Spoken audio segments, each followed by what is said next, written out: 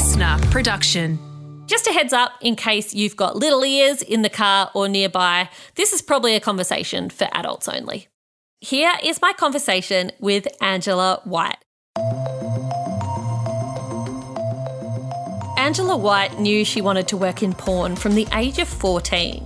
She saw the industry as a place where her sexuality and her love of sex would be celebrated, not stigmatised. Today, Angela is one of the biggest adult entertainers in the world. The Daily Beast describes her as the Meryl Streep of porn, and she has a whopping 9 million followers on Instagram. Angela is back in Australia for Sexpo this weekend, and she joined me for a conversation about why adult entertainment performers, like many sex workers, generally aren't respected in society, and why working in porn is still so often reduced to mere cliches. My name is Jamila Rizvi and welcome to the Weekend Briefing. Up next, the Weekend List, where we recommend what to watch, see, do, eat and listen to this weekend. But first, here is my conversation with Angela White.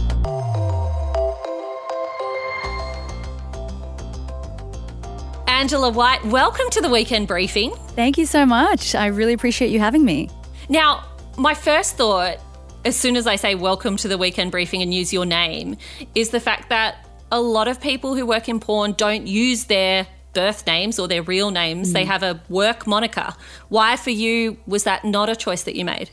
I'm really proud of what I do, and it was a real conscious decision getting into pornography. So I had a lot of time to think about how I wanted to be in the industry, and using my real name, my birth name, was a way for me to show how proud I am. It's a political move, really, to say this is something that I've always wanted to do and I'm not going to hide behind an alias. I love that answer so much.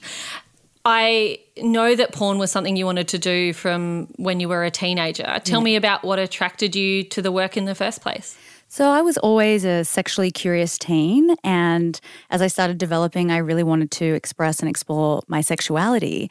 But every way that I did that was deemed inappropriate. So I was bisexual, I was having sex with men and women, and my promiscuity, especially as a woman, was seen as really inappropriate.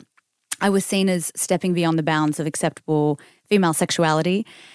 And pornography was the first place where I saw women celebrated for expressing and exploring their sexuality. So as soon as I saw it, I was 14 when I first saw porn, I was so intrigued and so fascinated and so taken up with this idea that, wow, there's a space for me where I can live an authentic life, truly be myself, express my sexuality, be with multiple people, exploring different fantasies in an environment that's safe with sex-positive peers. So I waited until I was 18, obviously, because that's the legal age. And then as soon as I turned 18, I contacted some companies that I wanted to shoot for, and the rest is history. Even listening to the language that you've just used there, describing how perhaps other people saw you as a teenager, the word promiscuous is so loaded, Yes. right? And it's a word that I don't think we use at all, or at least very often if we're talking about, or not even men, boys, right? We wouldn't call a teenage boy promiscuous. Correct. And there is that double standard where we think of women in the industry as victimized, degraded, coerced, whereas men in the industry are seen as champions. I'm interested in that conversation as well. So let's turn to that for a moment, and we'll come back a little bit to your timeline. I think when we talk about whether it's porn or whether it's sex work, any kind of paid work where women are owning their sexuality, we tend to worry about them straight away. The narrative is, the poor, tragic female figure who was forced into something or who had no other choice or, yada, yada, yada. Tell me about your experience of the industry, not just yourself, but others as well. When and how often does that stack up as true? Well, I can't really speak to others' experiences, but I can only speak to my own. And my experience has been incredibly positive. It's been a space for me to be creatively sexual. It's been a space where I've been able to bring my own vision of sexuality to life, a place where I've been able to turn my passion into a career, where I have body autonomy, I feel empowered. It's really been a positive experience for me overall. And I know many other people in the industry also have positive experiences, but I don't want to at any point, try and speak for everyone. I can only speak to my experience. But it's very interesting to me that I have such an incredibly positive experience, and I talk about it a lot, but people still believe that, there are so many myths that surround the industry about how every woman in the industry couldn't possibly want to be there, or was coerced into it, or is drug addicted, or is somehow victimized by the situation. And the stories of women that are empowered in this industry are always silenced. Do you think that's because there's still a sort of a pervading sense of shame about sexuality in our culture more broadly? Even if you move out of the porn industry, if you just think about us as human beings and our willingness to talk about sex and our willingness to talk about sexuality, there is still a sense of private things to be kept private, and there are things we don't talk about. Yeah, and that goes back to that how I felt as a teen growing up. There's still so much shame that surrounds sexuality, and especially for women, for both men and women, but especially for women, there's a lot of stigma when it comes to freely expressing yourself sexually, being open with your sexuality. Unless you are having sex with only one man to whom you are married, anything else that you do steps outside of the bounds of normative female sexuality and femininity. How did that shape you as a young woman, not as a girl when you were at school, where it sounds like life would have been pretty tough with that kind of level of shame being placed on you? But despite the fact that you were interested in working in porn at 14, you're experiencing that shame from other teenagers, and yet at 18 you still know this is what you want to do and you're diving right in. How had that shaped you as an 18-year-old going into the industry? What did you think about it as you entered the industry for the first time? I was so excited to finally enter the industry after so many years of thinking about it. And I had a lot of time to go over the pros and cons and really deliberate over this decision, because obviously a decision like this you can't go back on. Once you're naked on the internet, you're naked on the internet forever. But I had this powerful resolve. Like, I really felt that what I was doing, so for example, before I was in porn expressing my sexuality, I didn't think it was wrong. I know that so many other people thought it was wrong, but I felt like I was living my authentic life, like being myself. And sexuality is such a core part of who I am. And I believe for a lot of people, their sexuality is a core part of their being. And so many people repress that. And I just don't want to live like that. I think a lot of us were raised in households by parents or guardians who did teach us to feel shame around sex, or at least secrecy, if not shame. And as a result, there were probably a lot of conversations most of us should have had as kids that we didn't have. Yeah. I know there are a lot of parents of young kids who listen to this podcast, and so it's probably still in their future. But at some point they're going to be having those conversations with their kids. What sort of conversations did you have as a child growing up that meant that by your teenage years you had a level of acceptance and autonomy and excitement about sex rather than shame? My mum was really good at being open with me about sex. Whenever I had a question, I would ask her, and she would always tell me the truth. And she would do it in an age-appropriate way, obviously, but she was always open with me. She created an environment where I could always ask her any question and not feel fear. So I do know that I'm extremely privileged in that. Not everyone gets that kind of sex education in their household, but I'm very grateful that I got that from my mum. A lot of kids these days are getting their sex education from porn, because porn is so available now in a way that it hasn't been necessarily in generations past. Money is no longer necessarily a barrier. As long as you've got a smartphone or a computer, you can access porn. What do you think that does to kids' understanding and ideas about what sex is and how sex should be? Oh, it's incredibly problematic, because pornography is not an educational tool. Pornography is entertainment, and it's entertainment created by adults for adults. So getting your sex education from porn is very problematic, and I do think that it's not the role of pornography to teach kids about sex. It is the role of parents and schools. And I think a lack of sex education is really problematic, and also a lack of porn literacy. I think it's obviously everything needs to be age appropriate, but kids at some point may encounter pornography and they need to be able to understand that it is entertainment and not education. Angela, when did you start to come to the realisation that this work you'd gone into for the love of it could be something that potentially made you very wealthy? Even when I started treating it as a business, I never thought, wow, I could become very wealthy from this.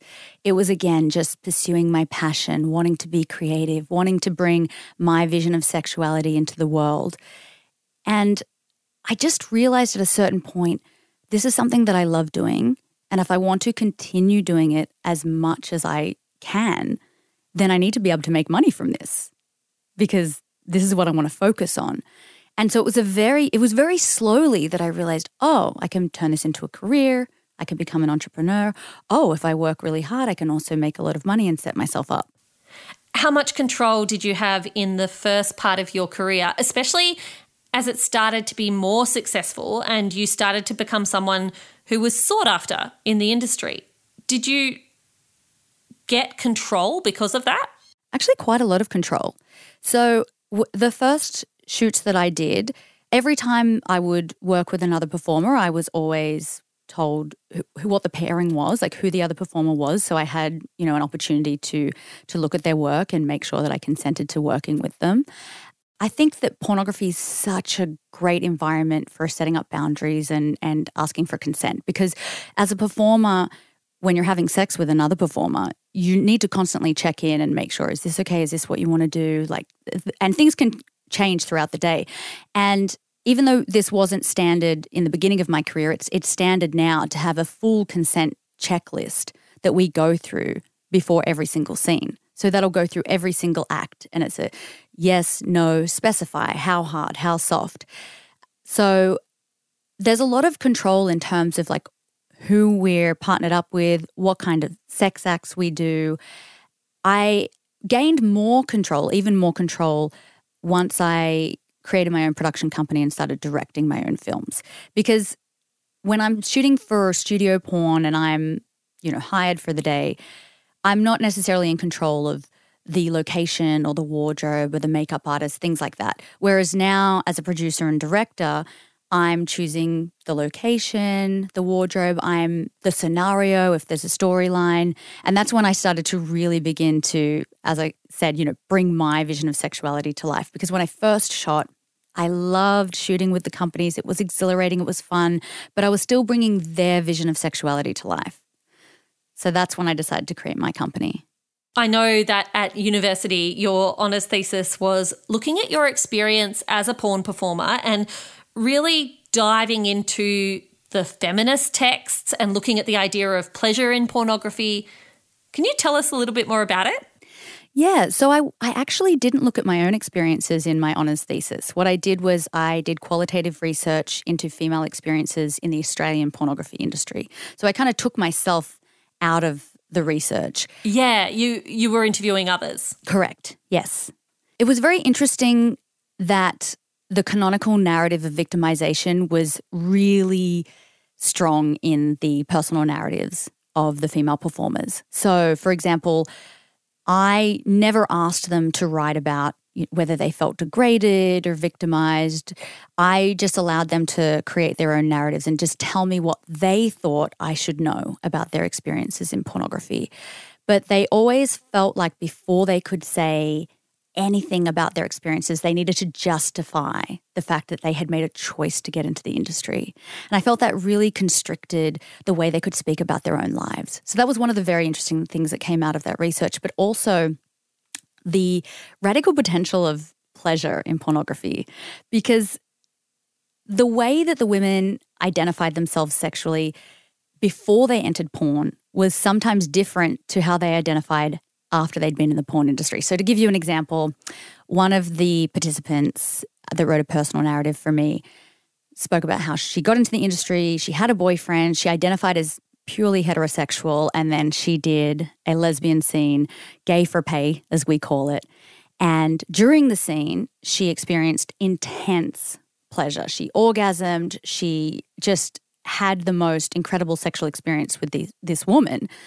And suddenly she started questioning her own sexual identity. Wow. And I thought, wow, how interesting is this that pornography as a work environment can place someone in a situation that they wouldn't normally be in, identifying as heterosexual. They wouldn't normally be having sex with a woman. And then the radical potential of pleasure completely changes the way they self-identify. That is so interesting. And I imagine, in fact, I know from mates of mine who are lesbians who say that their first experience of starting to think about their sexuality was when they were watching porn and they realised while watching heterosexual porn that they were focusing on the experience of the woman and they weren't looking at the bloke at all, and it made them go, interesting, right? Yeah, and I think pornography, people underestimate the power, the positive power that pornography can have for some people, because I think that mainstream media is a lot more inclusive, but there was a time when different sexual identities, queer identities were not as represented in mainstream media, and pornography was one of the only places that you could see that kind of sex. You are someone who is very much in control of your career and your work, and you now have your own production company. You're directing and editing your own content, as you spoke about earlier. Is that common in the industry? Are you usual in that regard, or is there a new generation of adult entertainers where women have more control, who have their own little empires? I used to be very unique. That used to be very uncommon for female performers to be running their own production companies and directing and editing their own content.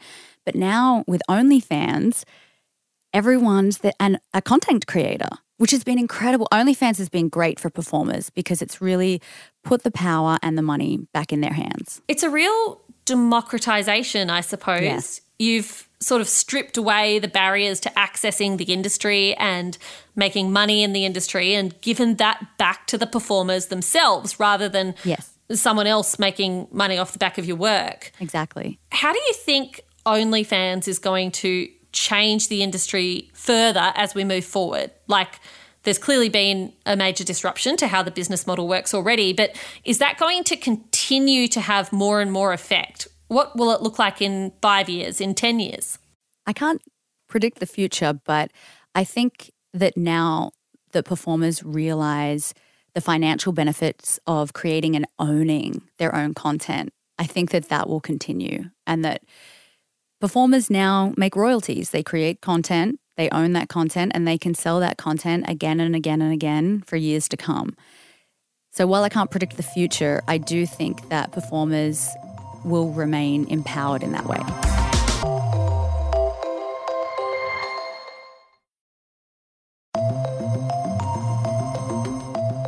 You're a politically active person as well. You ran for the Sex Party in Victoria back in 2010.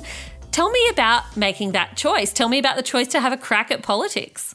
So Fiona Patton asked me to run in that election, and it was as I was finishing up my honours, so it was a really stressful period for me.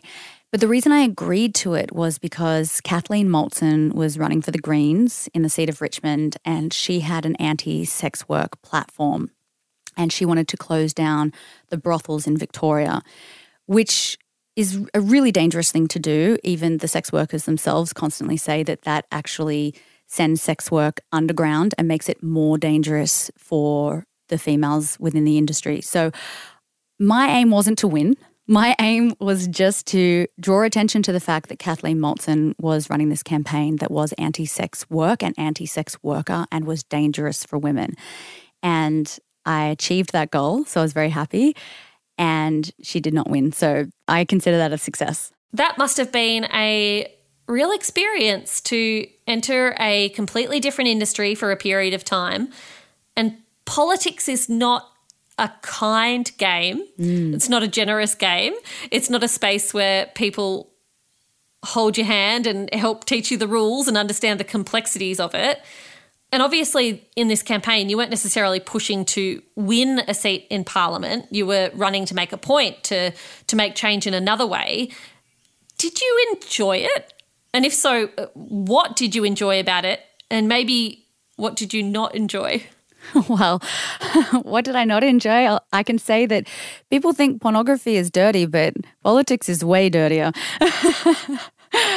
Well, I enjoyed the experience in that I learnt a lot. It was a really tough environment to get into because I had no experience in politics. I didn't know what to expect, and people were not warm and welcoming, as you can imagine.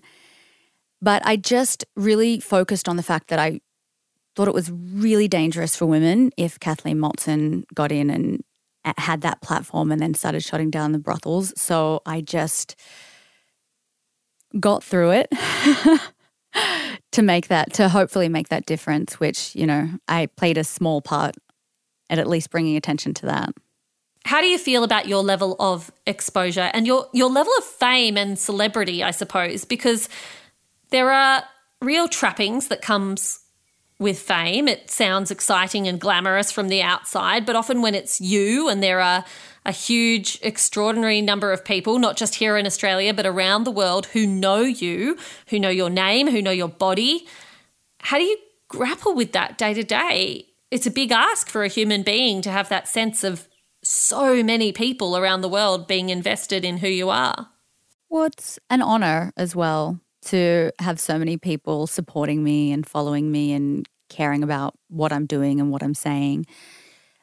And for the most part, it's wonderful. It only becomes scary when you have a very small number of people who become obsessive and you do get stalkers and things like that. But thankfully, 99.9% of my fans and my followers, they're really genuine, wonderful people that just enjoy my work. How do we make the work that you do safer?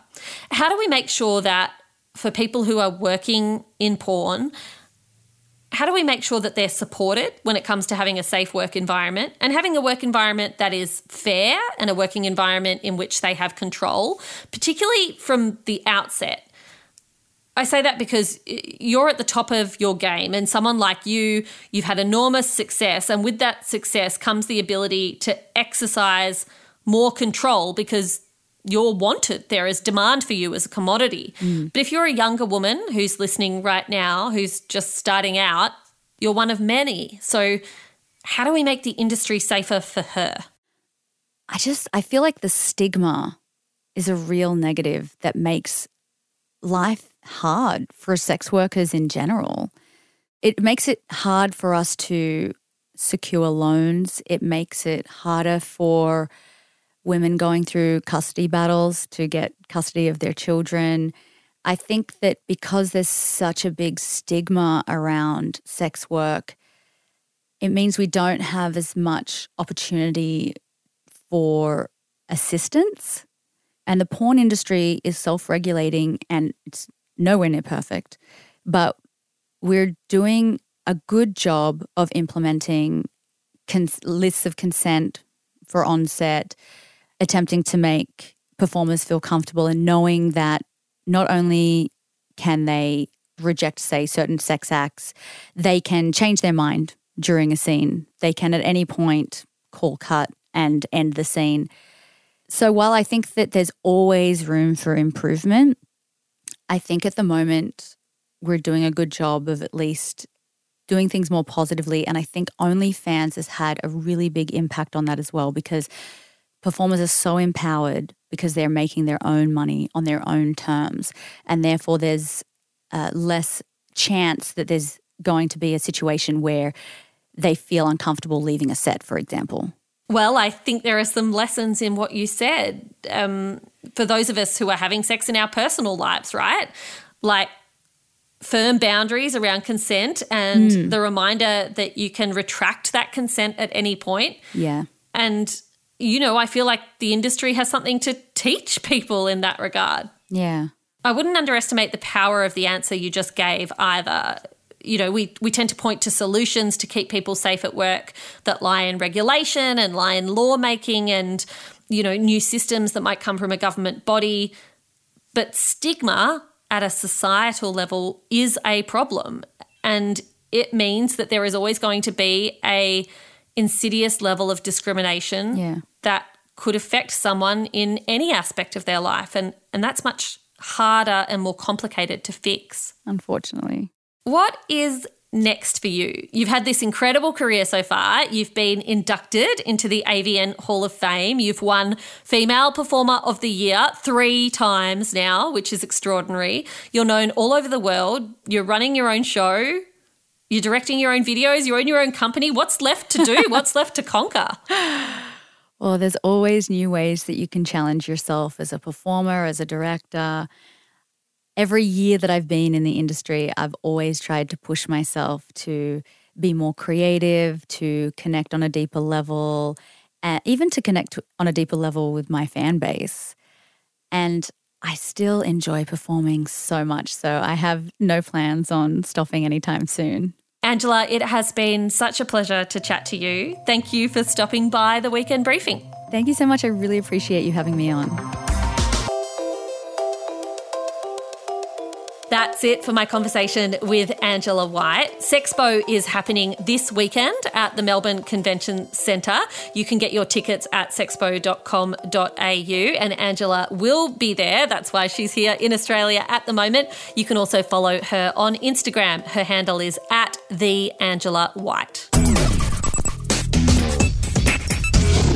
It is weekend list time. Bron is here and she is going to help me out with what on earth I am going to do this weekend. I've got a rare weekend at home, not flying around doing stuff. Bron, I am going to need some entertainment. So this first one is a documentary on Netflix called Stutz. It's by Jonah Hill. Everyone is talking about this. It's so good. It's about Jonah Hill and his therapist, Phil Stutz. It goes into some, really useful mental health tips. It dives into his therapist's personal life, Jonah Hill's struggles with his own mental health journey, as well as, his struggles with the filmmaking process about the documentary. It kind of gets a little bit meta at some points, but in a really sort of fascinating way.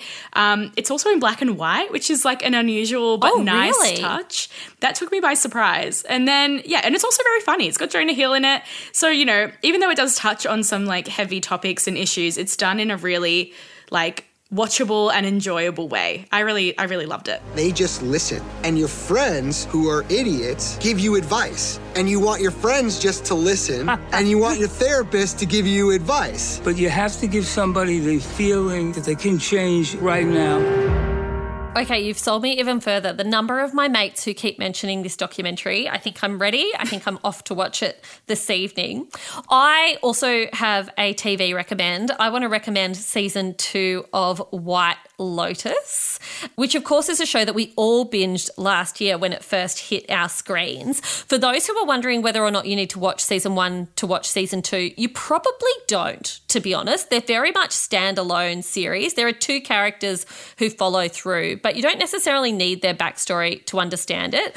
Season 1 of White Lotus introduced us to a bunch of holidayers who were going to a really high-end resort called the White Lotus and staying there.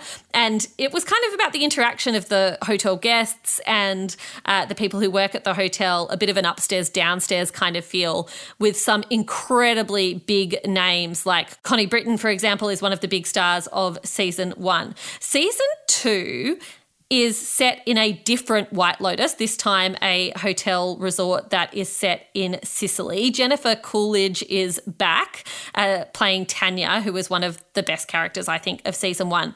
Everyone else is new. Everyone else is a new character. And again, it has that gorgeous interaction of the upstairs, downstairs sort of feel of the haves and the have-nots. But it brings in the mystery again and the sense of anticipation, and it has that beautiful soundtrack that makes you sort of feel really uncomfortable. And even these scenes that feel like otherwise they would just be a few people having a conversation, they feel so loaded and your skin crawls with the kind of what's going to happen next anticipation. Honestly, it is just one of the best shows on TV at the moment, and I highly, highly recommend that you watch it. And for any Megan Faye fans, if you are a fan of Sutton from The Bold Type, she's in it too, and she's really good. You bring your assistant to a vacation with your husband. It's not like she's gonna be in our bed and stuff. I don't know what's going on with Greg, but I think it's bullshit. I think he's having an affair. I've seen a lot of guys who make all this money and they just start acting different. Oh my God, I've been meaning to watch that for so long. I always say it's on my list, but I'm definitely going to watch that literally right now. So my next one is Dead to Me Season 3, which is on Netflix. It's a dark comedy that came out a few weeks ago, the third and final season. If you haven't watched it yet, you must get onto it. The cast is unreal. It's got Christina Applegate. It's got Linda Cardinalini. It's got James Marsden. It's all about female friendships, but in a really fun and non-cliche way. It's got a lot of dark twists and turns, and it's really short episodes, so you can get through it really quickly. I watched literally the last season all in one Saturday. So it's definitely very watchable, very bingeable, and you will love it. That sounds great. Okay, I've got so much good TV to watch this weekend. I don't need to go out. I don't need to go anywhere. I'm going to stay in and I might have a glass of wine. And the reason I say that, Bron, is that I want to recommend a Pinot Noir from Sticks in the Yarra Valley. Sticks as in you pick up sticks, count to six, like sticks that fall from the tree. Literally, that is what the brand is called. And I am not much of a drinker. Those who know me well, I'm literally maybe a 5 or 6 glasses a year kind of drinker. It's just not something I really do anymore. So when I drink, it has to be good. It's got to be good. It's got to be worth my time. And I had a sip of this Pinot Noir with some friends the other night, and I ended up having a glass, which is a lot for me, folks, because I am not a drinker again. I'm not good at describing wine. I think only those wine people are good at describing wine, so I'm going to let them do it for me. Apparently, the reason this Sticks Pinot Noir is so good is because it has lovely cherry flavours with playful spices and something other else, and there are subtle tannins. I don't know what any of that means, everyone. I do not understand that, but it was really delicious, and it's from the Yarra Valley where I got married, so I'm a big fan. That's it for the weekend briefing for another week. Thank you so much for your company. If you enjoyed today's show, we would love for you to follow us within the Listener app or wherever you get your podcasts. Leave us a rating and a review while you're at it. We will be with you again bright and early Monday morning when Tom, Tilly and the team will have the latest headlines straight to your headphones.